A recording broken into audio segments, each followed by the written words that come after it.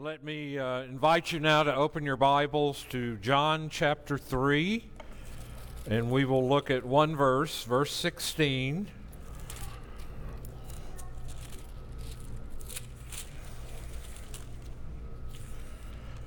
So listen to me for a moment. Let me have your attention, so I only have to say this once. My wife is not here today, okay? She's on a boat somewhere in the Pacific Ocean. She went on a cruise. Joe Schmid and Scott Shadd are also absent a wife today. So they're having a wonderful time, I assume. I haven't heard from them. But no, she hasn't left me. She just took a little break. And for that, I'm always grateful. I don't think I could be a pastor's wife. That's a hard thing to do, and to be my wife is also, I'm sure, a challenge. As much as I hate to admit it, I'm sure it is. But I'm thankful for the wife I have, and I miss her. And if you're watching, hurry home. With that said, let's now look at John chapter 3 and verse 16. For God so loved the world that he gave his only Son, that whoever believes in him should not perish, but have eternal life. This is God's word. Let us pray. Our Father and our God, we thank you today for your word. It is truth, and it is a living thing. It's a powerful thing. It's a creative thing. It creates in us faith and repentance. It gives us joy. The announcements of the gospel gives us peace and hope in a very, very dark place called this world. And so, Father, we thank you today that we will hear truth today from your word, and we pray that our hearts will be prepared in such a way as to hear it, rejoice in it, be excited about it, be amazed at it, even electrified by it. And this we pray in Christ's name. Amen. One of the leading causes of spiritual apathy, inertia, coldness, malaise for a Christian is a failure to live in the love of God, a failure to understand and grasp the concept of what it means to say, God so loved. Probably the most important word, one of the most important words in John 3:16 as far as helping us understand the meaning of love is the little word so. God so loved the world. Jesus, in addressing the 7 churches in the book of Revelation, criticized 2 churches for their lack of grasping or being grasped by the love of God. To the church at Ephesus, Jesus said, "You have left your first love."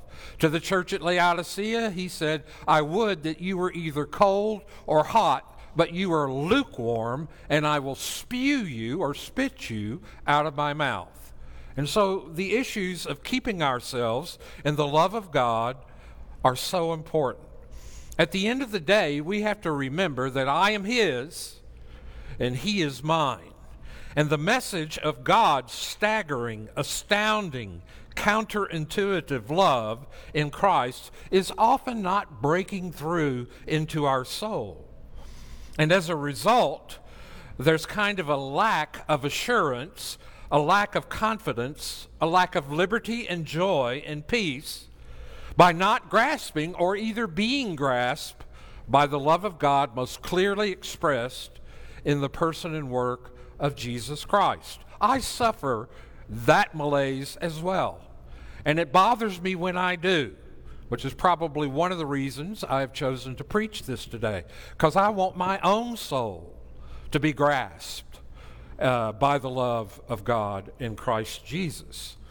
And so it's very important as we think about these things to understand that our enjoyment of our relationship with God is based upon that. But there's a lot of things, I think, that sort of quench it or sort of temper it in our hearts. Life's hard. Life is difficult. We suffer one thing after another after another. And we have experiences in life that crush us and hurt us deeply. And we wonder in those moments, maybe quietly, because we think as a Christian we should never entertain these kind of thoughts, well, maybe God really doesn't love me that much. Maybe what I'm feeling is ignored, or I'm feeling neglected, or I'm feeling like I must have done something horribly wrong because it's never good news for me. I feel like such a loser, or life is passing me by, or I just don't sense any love when I pray. I see more in my life that speaks of God's absence than I do of His tender presence. And so life has a way of choking out and getting in the way of experiencing God's love. I had a preacher in seminary who's one of my favorite preachers because he was so edgy. His name is Steve Brown, and for many years at Key Biscayne Church outside of Miami, he preached. And he used to tell people this all the time. They would come to him and they go, Steve, where's God? Why is everything going so wrong in my life? And Steve would look at him over his glasses and he would say, maybe there's something about you that just ticks God off. Maybe there is. And I thought, what a terrible thing to tell people. What a terrible thing to tell people. But then he would recover, of course, and give them the good news of the gospel. But he often said this too. He said, I don't know what you did to tick God off, but please tell me, because I don't want to ever do it. And we have pity parties, and we get depressed, and we get down, and we have no energy, and it just seems like the whole world has left us and has passed us by. But there's something I want to say to you today to encourage you if you find yourself anywhere near that address on Pity Party Boulevard. And that is, God will never let you go. He will never, ever let you go. And that is the only reason why we have hope. He is relentless. He is pursuing. He is persevering, He is conquering, and His love will never let us go. The amazing discovery of faith is that God is above all one who gives. He gives. He gives Himself. One of the best definitions of love I've ever heard is this: other-directed self-giving. It is getting out of myself and giving myself to someone else. But in God's case, it is infinite in His capacity to do so. There's something about His love that just transcends our ability to wrap our mind around it. It is so astounding once we understand it. But the one whose goal is to bring us to share in the glory and reign of Christ is the one who loves us. Love is the relational glue that bonds us and holds us and velcros us, as it were, to God. And He ultimately intends to bring us ultimately to the goal of sharing in His glory and basking in His love and feeling the fullness of it. In relationship to our sin, love often comes to us in the form of grace. God's goodness to us. God's goodness and grace to us in our guilt. In our relationship to our need and helplessness, God's love comes to us as mercy. His mercy is infinite.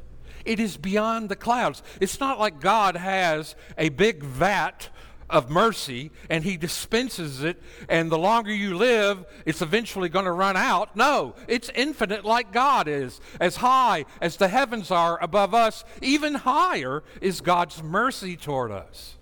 Lord, have mercy, don't we need that? We do. We need the mercy of God because we are helpless. One mistake we make in attempting to understand the love of God is by an infinite extension of what the word means to me or to you.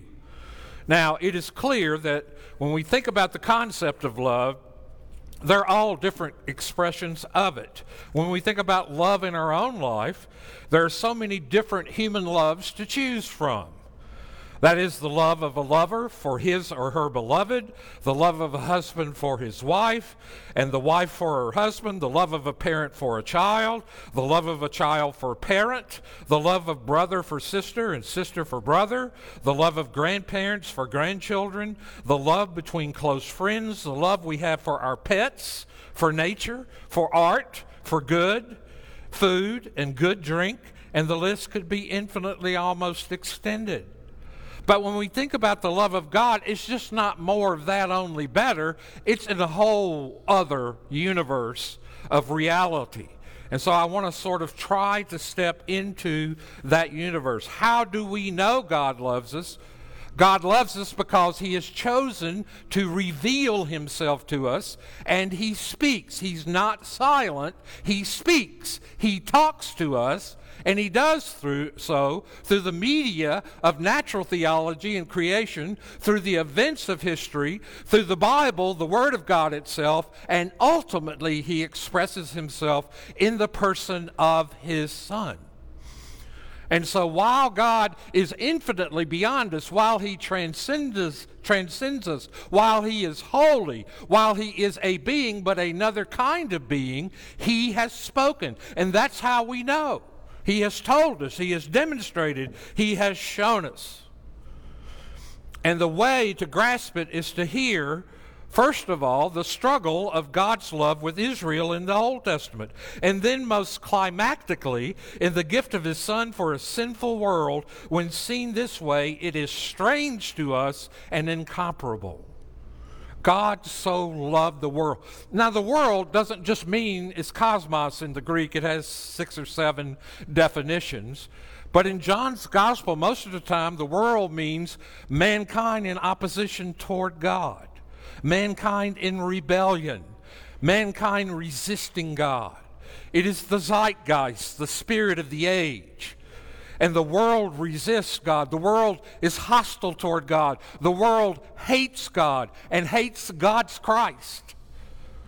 And yet God so, in such a miraculous way, loved that he gave what? The ultimate expression of his love is the gift of his Son for a sinful world. It is self-giving, but that seems too pale, almost sepia tone. It is a love that stops at nothing. It is resolutely devoted to the other, however far away and hostile that other may be. It is a love that is unmotivated, that is in its disinterest toward the attractiveness, beauty, worth, and virtue of the other. No sacrifice is too great to enrich a people who never ask for it, or even actively or passively oppose it. For this strange, amazing disposition of the Father, Son, and Holy Spirit's heart toward us, we have no better word than the word love. But what we normally think of when that word falls far short of what is found in God's heart, we go to Revelation to see. We sometimes find it extremely difficult to believe and accept with our hearts and minds the wonder of God's love. One of the difficulties I have believing it and grasping it and understanding it is I know something of my sin. I know something of my wandering heart. I know something of my resistance and sometimes rebellion toward God. And I think to myself, humanly speaking, I wouldn't love anybody who treated me the way I treat Jesus. I wouldn't do it. I would walk away. I would say, that's enough. I'm done. I'm not going to have a dysfunctional relationship with you. I'm not going to live with you. I'm not going to love you anymore. I am out of here. But thank God, he doesn't love like I love. And that's what amazes me. That's what astounds me, is his commitment, his covenantal bond, commitment, and glue, for lack of a better word, to me. He will not let me go. And he will not let you go if you belong to him. And so the love of God is his coming and his bending and his stooping and his condescension that both presupposes and bridges the infinite gap between God and man creator and creature, the infinite and the finite, and the holy and the center. For you all know the grace of God, that though Jesus was rich, he became poor, so that you, through his poverty, might become rich. The whole condescension, the whole laying aside his glory and coming as a man in the form of a servant, even a slave, to save us, is a description of that kind of love toward us. It's so personal and so engaging. He comes, he bends down, he stoops, he condescends. This is holy love. Remember Jesus washing the feet of his disciples. Kind of glad we don't do that. I've never washed anybody's feet but my own, and never intend to, unless I receive a revelation that's, attended by miracles. Probably won't. But in that foot washing scene, Jesus takes the form of a slave and goes to these disciples who are just a bunch of knuckleheads for the most part, and expresses love by washing their feet, by touching them, by being a servant, by humbling himself. But the ultimate condescension is his leaving the glories of heaven, participating in the dance of the perichoresis of the Trinity, enjoying and pouring out love to one another over and over. Pictures in Ezekiel as a wheel rolling and all of that is a picture of this intertrinitarian delight in one another, and he's willing to leave that and to come, and not come as a king upon a throne, but as a helpless babe in a manger, all for us. I don't understand that. I don't see that. It is more than I can take in. Why? Because it was necessary. Why? Because there's an infinite gap between us and God. And he is the only one who can bridge that gap by becoming one of us, by becoming incarnate. And so God loves. But God's love is not only condescending, not only coming and giving of himself, which is what we need, by the way, too. Let me stop on that a minute. More than you need your next breath of air, more than you need the next food you intend to eat at a meal, more than you need than water in a desert, you need Jesus. You were made for him. You were made to know him. You were made to find your life in him. He is the one you need. You have no idea, and sometimes I have no idea, how much we need Jesus. And in my pride, I would say, well, I don't want to need anybody that much. That just sets me up for hurt, right? And disappointment. But Jesus will never hurt you. He will never disappoint you. And he comes to you because that is what you were made to be. You were made to be his image. And God relentlessly pursues that goal. But he gives himself freely and decisively. He doesn't need us. I remember back when I was a college age, and I used to speak at churches some, give my testimony or whatever. And for some reason, I'd gotten this notion that the reason why God sent Jesus to redeem us was because God was lonely and he needed people to love him. Now, nobody ever stood up and shouted me down as a heretic. They probably should have. And if they had back then, I would have jumped from the pulpit and punched them in the face. Thankfully, neither happened. But I'm ashamed that I said something that stupid. You ever look back and say, boy, I can't believe I said that. Can't believe I did that. Cannot believe I did that. But God doesn't need, as you know, God is sufficient in himself. We can't enrich him. He isn't lonely. And if we fail to see this and ascribe such motives to God, his Son, and gracious turning toward us would lose its power and luster. Yet at the same time, this gets me every time I say it. I know because of the aseity of God, God from himself, that in himself he has everything. He doesn't need praise. He doesn't need thanksgiving. He doesn't need me to worship him. He doesn't need glory from me. He's got it all, full in himself. But the mystery above all mysteries, he doesn't need me, but he wants me. Do you see that? He wants me. Sometimes I think when Zacchaeus was up in that tree, and Jesus, he's a tax collector. Everybody hated them. They were rip-off artists, con men, stealing everybody blind.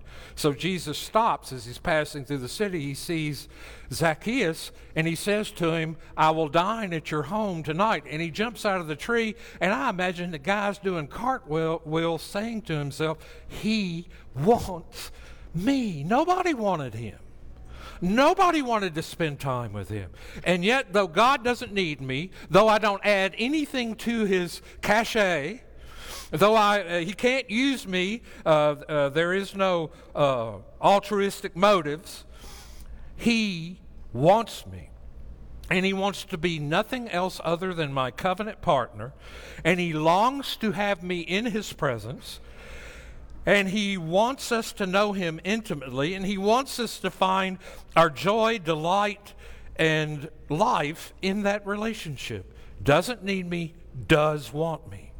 And so one of the most marvelous things about that is, when you read the book of Hosea in the Old Testament, and I remember preaching through that when God's heart was crying out, as it were, for Israel to return to him, he says, my heart is changed within me. That is, my heart is melting. I don't know how you can say that on the one hand and not walk away powerfully impressed. And though it's metaphorical, I get it.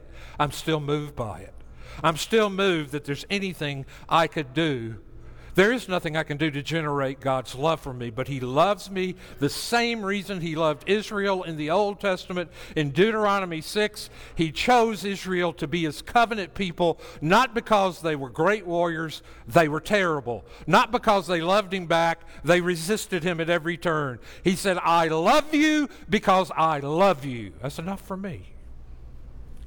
That's enough for me. And there's security in that love. But God's love is also a jealous love. It's a jealous love. He really and fully and completely wants us for himself. Now, we talk about jealousy among one another, and we sort of kid each other about it. Oh, you're so jealous, or you're such a jealous person. All I got to do is even, smile or say hi to someone, and you're just terribly jealous about that. You need to get over that. But God's jealousy is a pure jealousy. It's the only righteous jealousy there is. He really and fully wants us for himself, and he wants to be fully with us in union and in exclusiveness of that relationship. He wants to be our Lord, our God, our lover. And it meets with resistance. And we want to belong to other gods and other powers because of the idolatrous nature in our heart. God will never rest agreeably with that in our relationship with him. Remember Abraham? In Genesis chapter 22, Abraham has finally received the answer to all of God's promises that God had been promising him for 25 years. He has Isaac. And Isaac, every time he looks at Isaac, he thinks to himself, there he is. He's the hope and dreams. Everything I could ever hope for, dream about, care about, want is wrapped up in this boy. And God says, take him to the mountain, kill him, offer him as a sacrifice. But here's how God says it. In our Bibles, it says, take your son, Isaac, your only son, and offer him on the mountain. But there is no son in that verse. Take Isaac, your son. I'll allow that one for translation's purposes. Your only.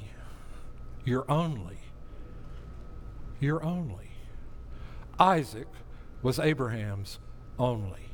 That is the language of idolatry.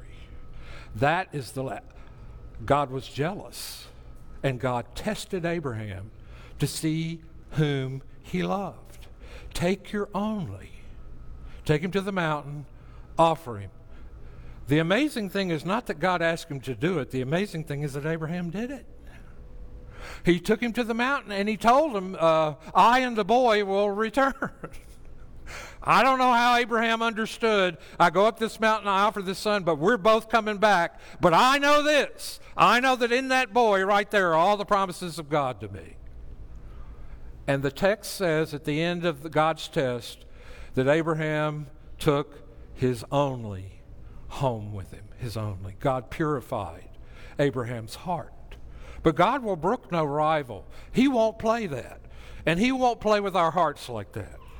We are, in lack of a better term, and I know people get a little upset when you say this, we're whoring after other gods. It's terrible, but we do it, especially worshiping ourselves. But God cannot rest agreeably with that. He will not tolerate opposition. He will not brook any rival. It crosses our path to break our resistance in his jealous love and demands our total surrender to fellowship with him. And that's what's wrong with some of you right now, is you've got God in fifth place and you're loving on everything else and your life is miserable and God is about to engineer in your life. And I'm not telling you this as a judgment, but as a father who wants his children to find joy in life. He will discipline you for worshiping other gods. See, some of you, you've just sort of got God over here, but he's not in the center. You need a Copernican revolution in your life, a revolution of repentance where God is the center and everything else is subject to that, where you're loving him in the center. God's jealous. God's jealous. But God's love has a goal. It has a telos. He not only wants us to be present with us, but being present with us, he wants to change and renew us, and he wants us to look like Jesus, and he will do whatever is necessary to bring us to that point. One day, the image of God will be totally renewed in all of us who believe, and we will be beautiful creatures. C.S. Lewis said, if you ever, even an angel ever saw a saint glorified, he would fall on his face in worship and adoration, though it would be wrong. We are going to be made new, and God's process is in that, and he will not stop. All of that said, however, a most difficult question faces us. No matter how well man is suited for the love, this love in the presence of the unasked for jealous love, man turns out to be an enemy and a rebel. God desires to give himself to man as holy love. But if we refuse this relationship, God will have to deal with man in such a way as to make him realize the situation and compel him to turn around and receive God's love. He will do that. Some of you right now are wondering, why is my life this way? Because God wants your attention. He wants you to change who you love the most. You say, well, Pastor Tim, that could happen every day. Yes, it could. It could. But sometimes we're in a rough spot and we need to ask ourselves some really difficult questions. God wants our heart aflame with passion and love for him. And we're so lackadaisical and casual about it. But God pursues us. He comes after us. I read about a preacher the other day who was telling a story about a man who gave a testimony in his church, telling how God had sought and found him and how God had loved him, God had called him, God had saved him, God had delivered him and cleansed him and healed him, and a tremendous testimony to the glory of God. After the meeting, one of the rather legalistic members of the church took him aside and he says, I appreciate everything you said about what God did for you, but you didn't mention anything about what your part was in this whole relationship. He said, salvation is really part us and part God, and you should have mentioned something about your part. And the man scratched his head and said, well, my part was sinning and running away, and his part was chasing me and finding me. And that's how it is. And we don't stop doing that once we become a Christian. Our God is a consuming fire filled with holy love. For those who resist, ultimately, They get wounded love, which is wrath. The wrath of God will be the experience. I tell people all the time, Jesus will either be your judge or he will be your Savior. He will either judge you or he will save you. Either or. And the response from you is to turn to him and receive him as Savior. Patience with God in this matter ultimately wears out. The gospel leaves no doubt that we may surrender ourselves in complete confidence to the gracious love of God. When we refuse that, we choose wrath. I hear this all the time. People ask me, how can God send people to hell? How can a loving God send people to hell? People choose to go to hell. That's what they choose. All of us would choose to go to hell, but for the amazing grace of God coming and turning our hearts.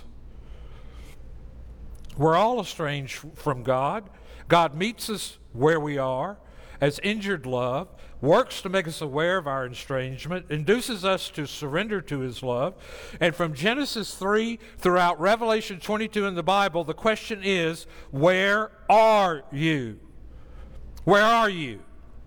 The continuous announcement of the fact the story reaches its culmination in the death, resurrection, and ascension of Christ, where holiness and wrath come together. He vicariously bears our estrangement to win for us the gifts of repentance and faith. Grace is available to all. To reject it means you have chosen wrath.